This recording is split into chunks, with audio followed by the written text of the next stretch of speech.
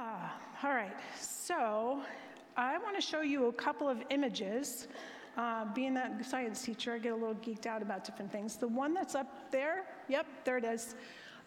This was an image taken in 2020, so 2020. And I was just relaying to Pastor Ralph that this was actually taken over a park, a state park in New Jersey. I want to say, I don't know if it was Wharton State Park. There's definitely a filter on this so that, the exposure was a little bit longer than normal. But the bright spot that you see in the middle there is not a star. It's Jupiter and Saturn next to each other. Of course, they're not close in distance, but from our perspective, when we look at them, they could appear next to each other. This was taken again in 2020, and they actually dubbed it the Christmas star. So when we look back in astronomical times, we see that the Star of Bethlehem was during a time period where there were 5 planets all lined up. So imagine the sight of that to the shepherds and to those people that didn't have all the technology that we have. This was taken through a regular telescope, like a regular one that you could purchase. So next image. Okay, this is an image, it's called the Ring Nebula. This image is 2,500 light years away. And if anybody knows how far that is, it's over 6 trillion miles, very far from where we are. This image has been dubbed the Eye of God, which I love that because I love the verse where it says that he guides us with his eye. So God is not only watching from a spiritual vantage point, he's watching from a natural vantage point, which is awesome. So very, very far from us. Sometimes we feel like God is far from us, though that's not the case. Okay, so next one, guys. Okay, now we're going to go up real close. We're going to go from telescope, and the last image was the James Webb telescope. It's our new telescope that's out there. This is a regular microscope. These are cells in your body. These are skin cells. And if you look close, you see those dark pink spots in the center. That's the nucleus of each cell. The nucleus of your cells holds all of your DNA, all of your genetic material, everything that makes you who you are, your hair color, your eye color, your height, your weight, whatever. It's all in that nucleus. So let's look at the next one. This is your DNA close up. This is 10 nanometers. And a nanometer, if anybody's familiar with a meter stick, there's about 1 billion nanometers on a meter stick. So a little bit bigger than a yardstick, 1 billion nanometers for your DNA. So this is really, really, really small. You have anywhere between 28 trillion and 36 trillion cells in your body. Each one of those cells has a nucleus. And in each one of those nuclei are DNA. Biologists see that DNA, if stretched out end to end, would equal 6 feet. So in every single cell that you have 6 feet of DNA. Next one, and this should be our last. Yeah. So this is what we're used to seeing when we see DNA, that double helix. So that double helix, if we were to take all the DNA in every single cell of your body, stretch it out, it would reach from the sun to Pluto 17 times. Sun to Pluto. This is enormous amounts of miles. But it's the code that God puts in our cells to make us who we are. And it can reach out to some of the farthest places in space. So with that, I want to talk to you about so big our God is, so detailed in what he thinks and all the thoughts that he has towards us. Pastor Jim asked me to share on the unity in the Spirit. And for me, anytime I think of unity in the Spirit, which would be all of us, I think of the intimacy that we have to have with the Father first, that transfers to all of those in the body of Christ, that unity in the Spirit. So that's what we're going to talk about. We're going to focus a little bit on intimacy first, and then we'll move into unity. So we're going to start with Psalm 133. And it says, behold, everybody's familiar with this. Behold, how good and pleasant it is when brothers dwell in unity. It is like the precious oil on the head running down on the beard of Aaron running down on the collar of his robes. That's unity. And it's good. Your first fill-in is it's objectively good. When there's unity between the brothers, between those who are children of a common father, it's very good. And it's even more than that. Number two, fill-in number two, is it's experientially pleasant. It's pleasing to the hearts of God and to man. And it's good in every way when God's people experience unity. That oil that was poured on Aaron's head is poured from above. So it's poured on the head, it runs over his head, down his beard, onto his collar and robes. Oil in the Bible is typically seen or used as a picture of Holy Spirit. So when we think about Holy Spirit being poured out, he's poured out from above us onto our head, which is our senior leadership, and down over his body, which is us. So the oil of the Spirit is poured down in unity over the head and onto the body. And it's poured out as Holy Spirit. Another place, number three. This verse shows us that unity comes from above. It's poured out from above. Straight from heaven through Holy Spirit to us, to others. The next place that we see unity is in Acts chapter 2, verse 1, where they were all in one accord on the day of Pentecost. That word accord is a formal agreement or a compact, a treaty, but it's also considered a voluntary or spontaneous impulse to act. That's the part I like. It's a voluntary, spontaneous impulse to act in unison so that we move together. Don't know how we're going to move, kind of like Holy Spirit. We're moving as the Spirit leads us, and the Spirit comes like a wind. We don't know where it comes from. We don't know where it goes, but we know it's leading us. Paul says in Ephesians 4, verse 3, be eager to maintain the unity of the Spirit in the bond of peace. There is one body, one Spirit, just as you were called to the one hope that belongs to your call, one Lord, one faith, one baptism, one God and Father of all, who is over all and through all in all.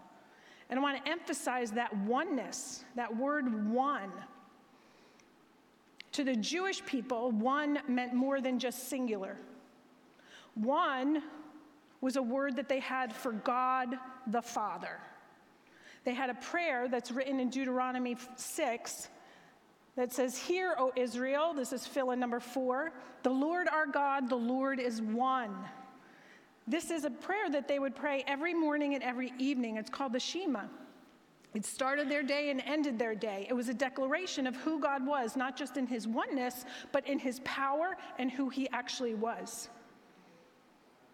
They, the Jewish people, knew who God was, some of them experientially, some of them not so much.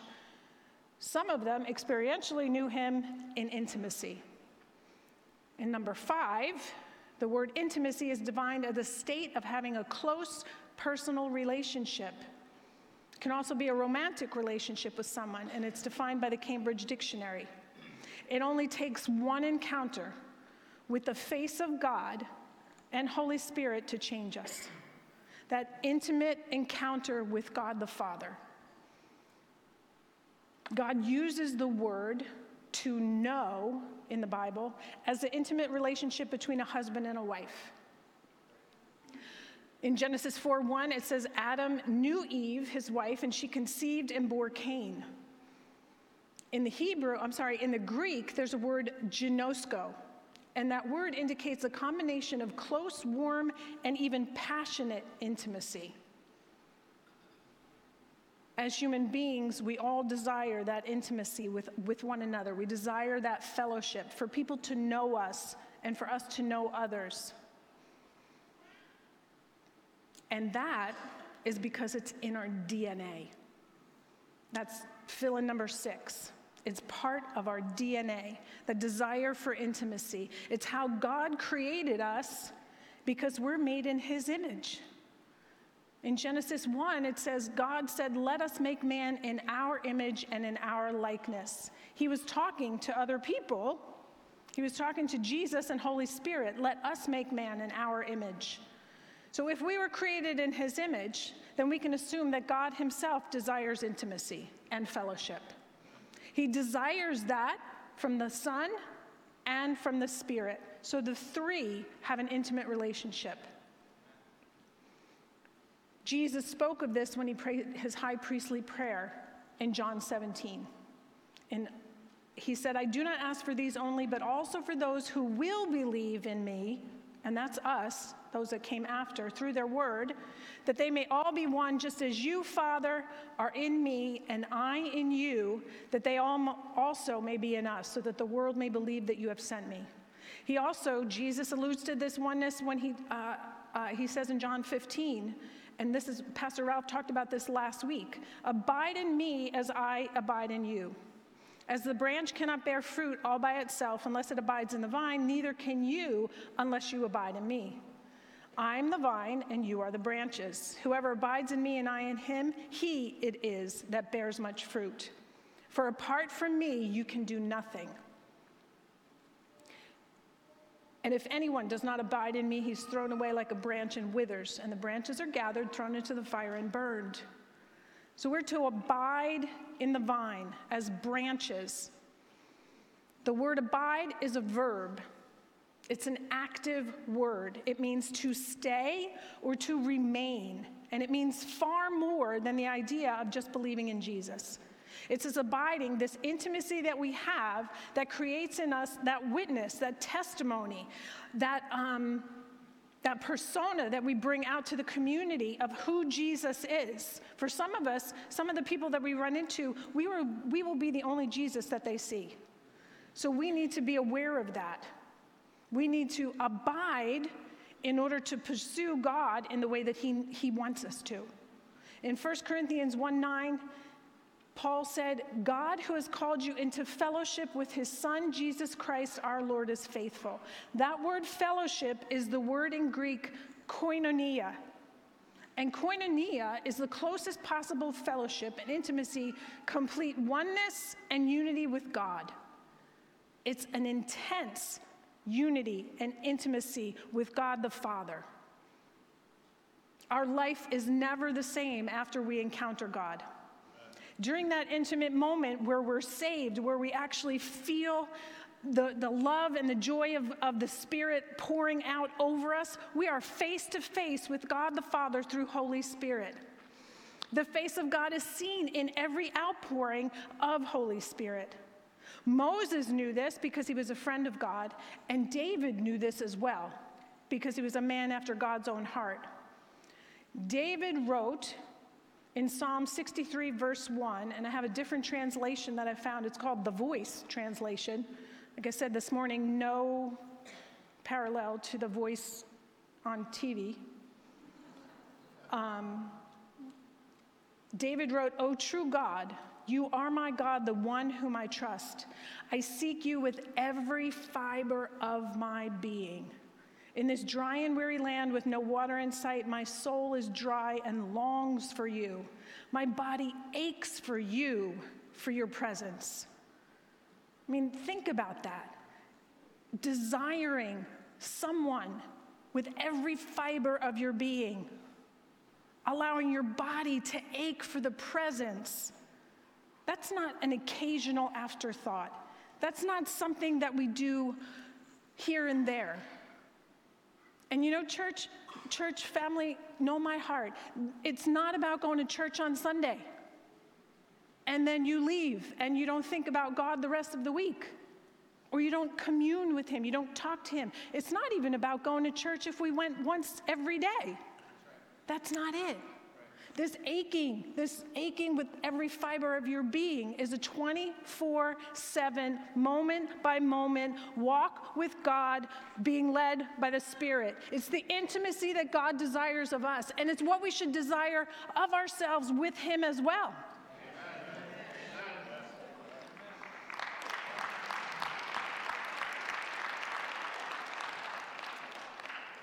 Jesus wants us to be connected to Him, like a branch in a vine, grafted in so that the roots of that vine bring up all the nutrients, that living water that we need from wherever the soil, and it goes not only to the original stem and trunk of the plant, but it goes out to every branch. So let me tell you a little story. I like to garden. I'm not great at house plants, but you get me outside, I like to dig in the dirt, I like to transplant things, I like to move bushes around, Don will tell you.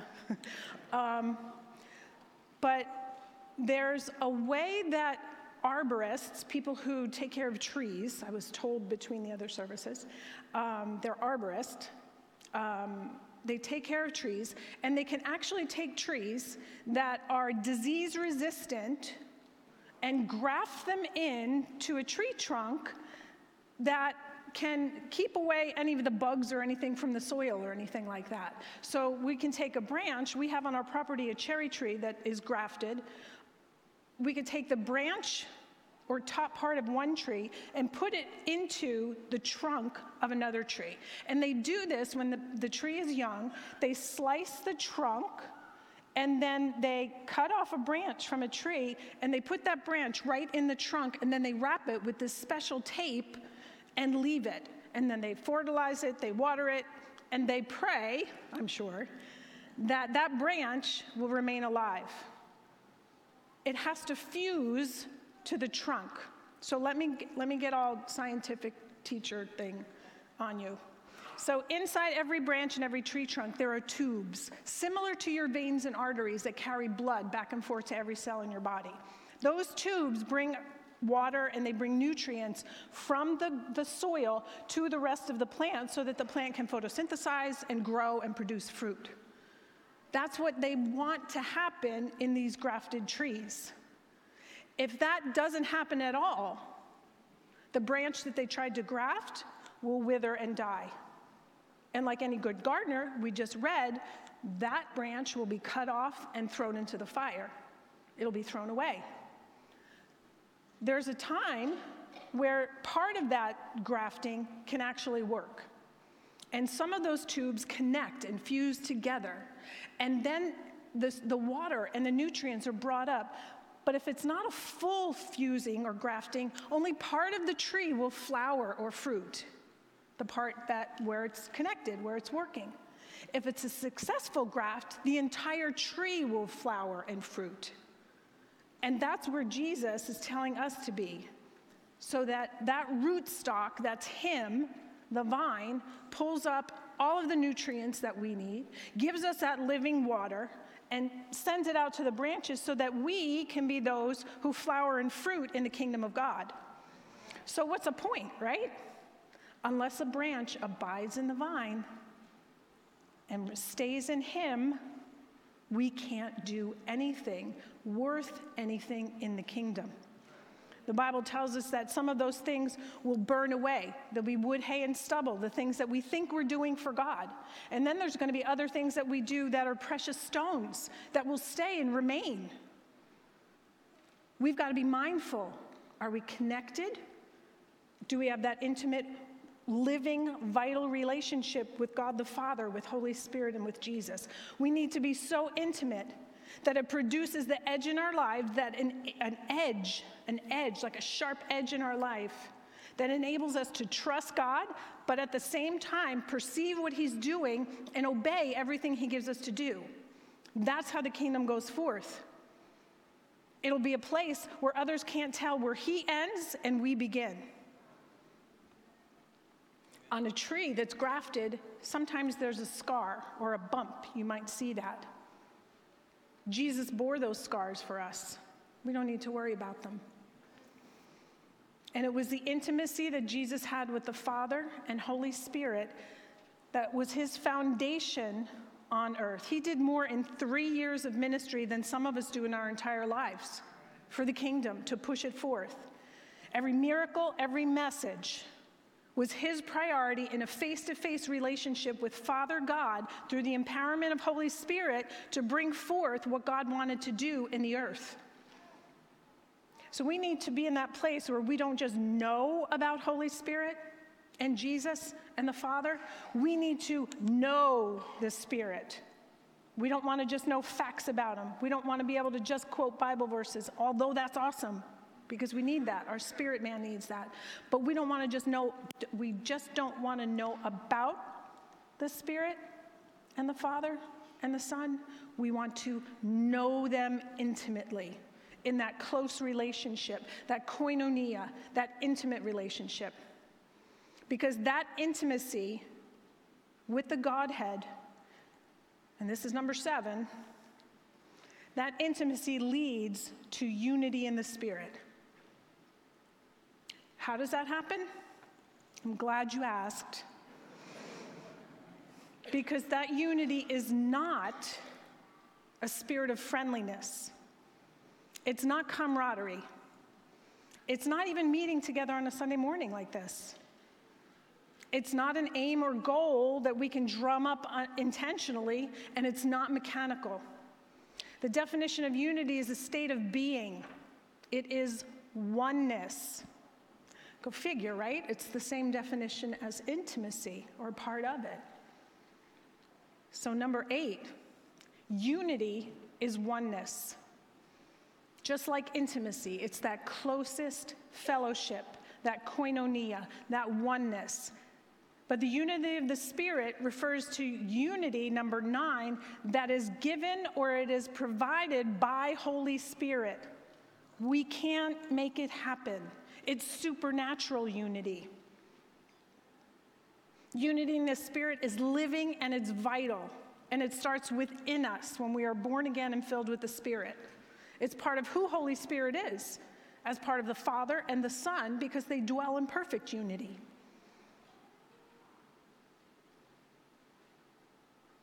Unity is something that Holy Spirit works in us so that we can work it out of us. It works out of us in the church body as we're living and growing together. It's life-giving, it's organic, and it's diverse. Just like we are all diverse, we are all different. We can't have one person be a hand and the other person be a foot and one person be an eyeball. No, we need all of the parts to work together.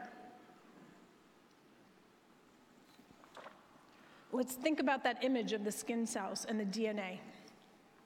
So I want you to think with me for just a second. We're going to go science nerd again. Every single one of us begins as 2 cells, one from mom, one from dad. Those cells come together and they create one organism. Then biologists will say that they divide, but they actually multiply. So every time there's a division of the cell, it's exponential, meaning it doesn't just add 2 more cells, it multiplies the number. So 2 becomes 4, becomes 8, becomes 16, becomes 32, 64, 128, 356, and on and on and on. Biologists believe that there's 41 divisions or multiplications of the cells from those 2 cells to make an infant, to make a baby. When we think about all the cells in our body, we've got anywhere from 28 to 36 trillion cells. That's a lot of multiplication.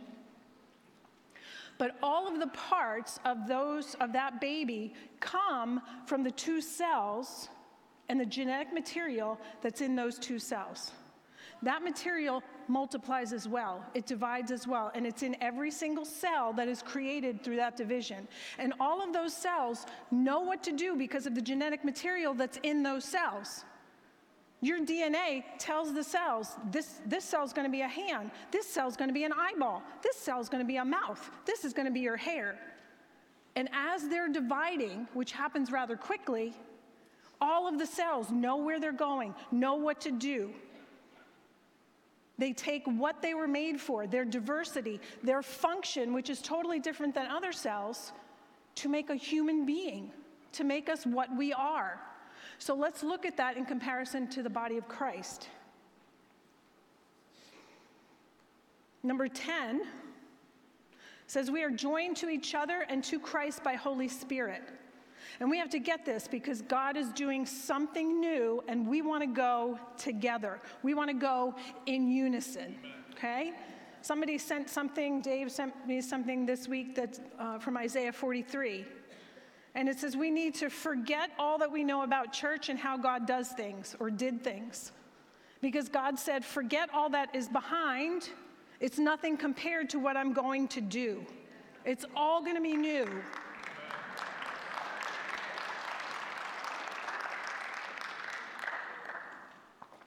2 Corinthians 5 says, anyone who is joined to Christ is a new being. The old is gone and the new has come. The Amplified says it a little different because the Amplified's a little bit wordy. And it says in verse 17, therefore, if any person is engrafted in Christ, he's a new creation altogether. The old or previous moral and spiritual condition has passed away. Behold, the fresh and new has come. So 1, we're joined in. 2, we're in Christ. 3, we are brand new creations. I've read somewhere somebody said we are brand new prototypes, never before created, never before on earth. We are new creations in Christ. But altogether, we're a family. We have diversity. We have distinctions and uniqueness. Without that diversity and that distinction and those unique traits and gifts, we can't be unified in the Spirit. Because that means that everything's the same. Are we okay? Okay. If each part is different, it will function differently, it will look differently, but they all work together. Every cell in your body, from every system or organ, is different from the other. My digestive system cells are different than my skin cells, that are different than my lung cells, that are different from my heart cells. But they all work together in unity as one human being. That's us, church. That's who we are as the body of Christ. We all work together for the purpose that God has set up for us, that the Son died for, and that the Spirit leads us in. Because the parts of the human body work in unison just like we do. It's a great analogy. But that unison must come through Holy Spirit. And it comes as we grow and mature. Even in the natural, as an infant grows to maturity, we, as born-again believers, need to grow from baby Christians to mature Christians. Ephesians 4:13 and 14 says, until we all attain to the unity of the faith and of the knowledge of the Son of God, to mature manhood, to the measure of the stature of the fullness of Christ, so that we're no longer children tossed to and fro by the waves, by every doctrine, by human cunning and craftiness. It's God's desire that we become like him. Holy Spirit is here. He's our teacher. He leads us and he guides us. The more we have the character and the mind of Christ in us, the more we know intimately the Spirit of God, the more that Holy Spirit can move in us, and the more we will experience as a body the unity of the Spirit.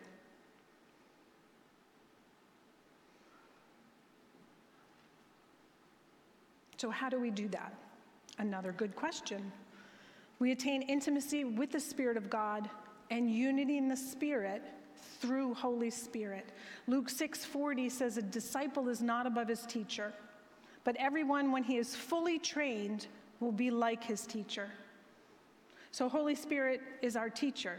He's our comforter, our parakletos, the one who walks with us. He counsels us, he guides us. As our teacher, we want to be like him. So that's our first thing we need to do. Fill-in number 11 is we need to be fully trained. We need to be an example or a witness of Christ here on earth and model ourselves after what the Word says, because Holy Spirit is our teacher and we go through the school of the Spirit. We need to be just like Jesus was, the exact likeness or visible representation of Christ here on the earth. Jesus was that of the Father when he was here. The second thing we need is to walk by faith. This is fill-in number 12. We need to walk by faith and be led by the Spirit. We are led by Holy Spirit in that we're ever listening to his voice and his promptings. And we have that ever listening ear when we have the intimacy and we practice the presence all the time. We listen to his voice that when he prompts us to do something or to speak to somebody, even when we don't understand, even when we're hesitant or afraid. The next way we attain the unity of the Spirit is number 13. We need to be intentional to take on the yoke of Jesus. Mark 11 says, Jesus told his disciples, "Take my yoke upon you and learn of me, for I am gentle and lowly in heart. You will find rest for your souls. For my yoke is wholesome, useful and good. It's not harsh, hard, sharp, or pressing, but comfortable, gracious, and pleasant. My burden is light and easy to be borne." So think about that. A yoke is that the wooden or metal piece that would go on the oxen to help them plow the fields. So there would be two oxen. One would be an older one, and one would be a younger one. The older one would know exactly what to do. And because they were yoked together, there was that gentle pulling of the younger one to stay on the path that he had to stay on and to do what he needed to do. Otherwise, he's going to go run off and go find some great clover to eat. So think about Holy Spirit or Jesus in that yoke with us. He's leading ever so gently, keeping us on the path that we need to be on. But we have to be listening, and we have to obey those promptings when we get them. So our takeaways today, Ephesians 4, 1-6, but the first takeaway we have is that we need to walk worthy of the calling to which we've been called. We've all been called if we're born-again believers. Not because we're worthy do we walk worthy, but because he's worthy, and the calling itself is worthy.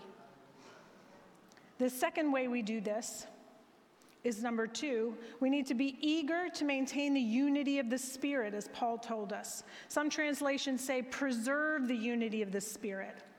And it means just that, to preserve, just like salt preserves meat. I also heard somebody say, salt isn't just a preservative, it's an enhancer. It makes things taste better. It doesn't just help us store them over the long term. So think about that. We are salt and light. Jesus called us salt and light. So if we are salt and we are enhancers, wherever we are in our community, in our jobs, in our homes, we are enhancers, things that bring more to or better than the circumstances that are around us.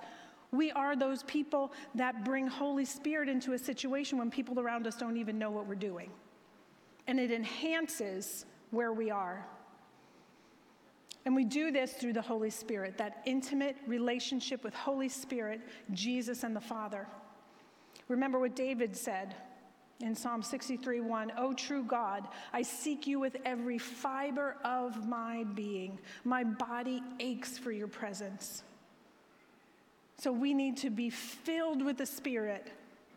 We need to use that prayer language, pray in the Spirit, so that we are built up in our most holy faith, so that we can be those that seek God with every fiber of our being.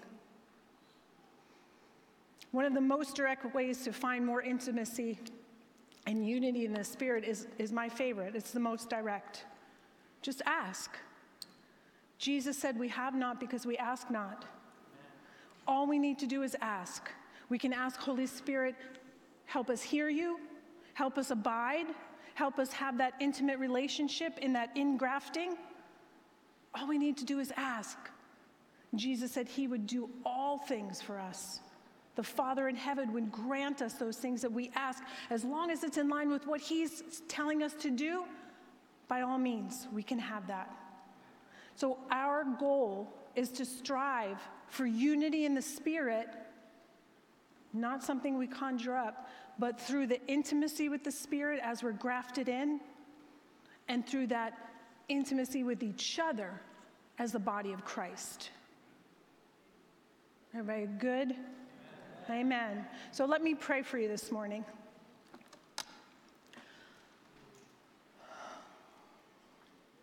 Thank you, Jesus.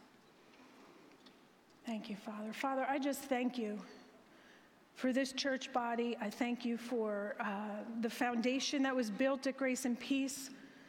I thank you for our founders, Pastor Maureen and Walt. And I thank you, Lord God, that you have a calling on this place, that it has not subsided, it has not gone away. Everything that you call, Father, and that you ordain, you bring to fruition. And Father, as we abide in you as a church body, as we cultivate that intimacy in the Spirit, Father, and remain grafted into the vine, I pray that Holy Spirit would move on us in a way like we've never seen before, Lord. I pray that we would move as a church body in unison in the diversity of gifts with all the callings that we have, Father, to move and push forward your kingdom here on earth, that we might be those who are ready for that great outpouring of Holy Spirit. Father, do not pass us by, Lord. We reach out to you and we say that we want intimacy with you, Father God, and Holy Spirit, that we might do all that you give us to do in this day and in this time. In Jesus' name, amen.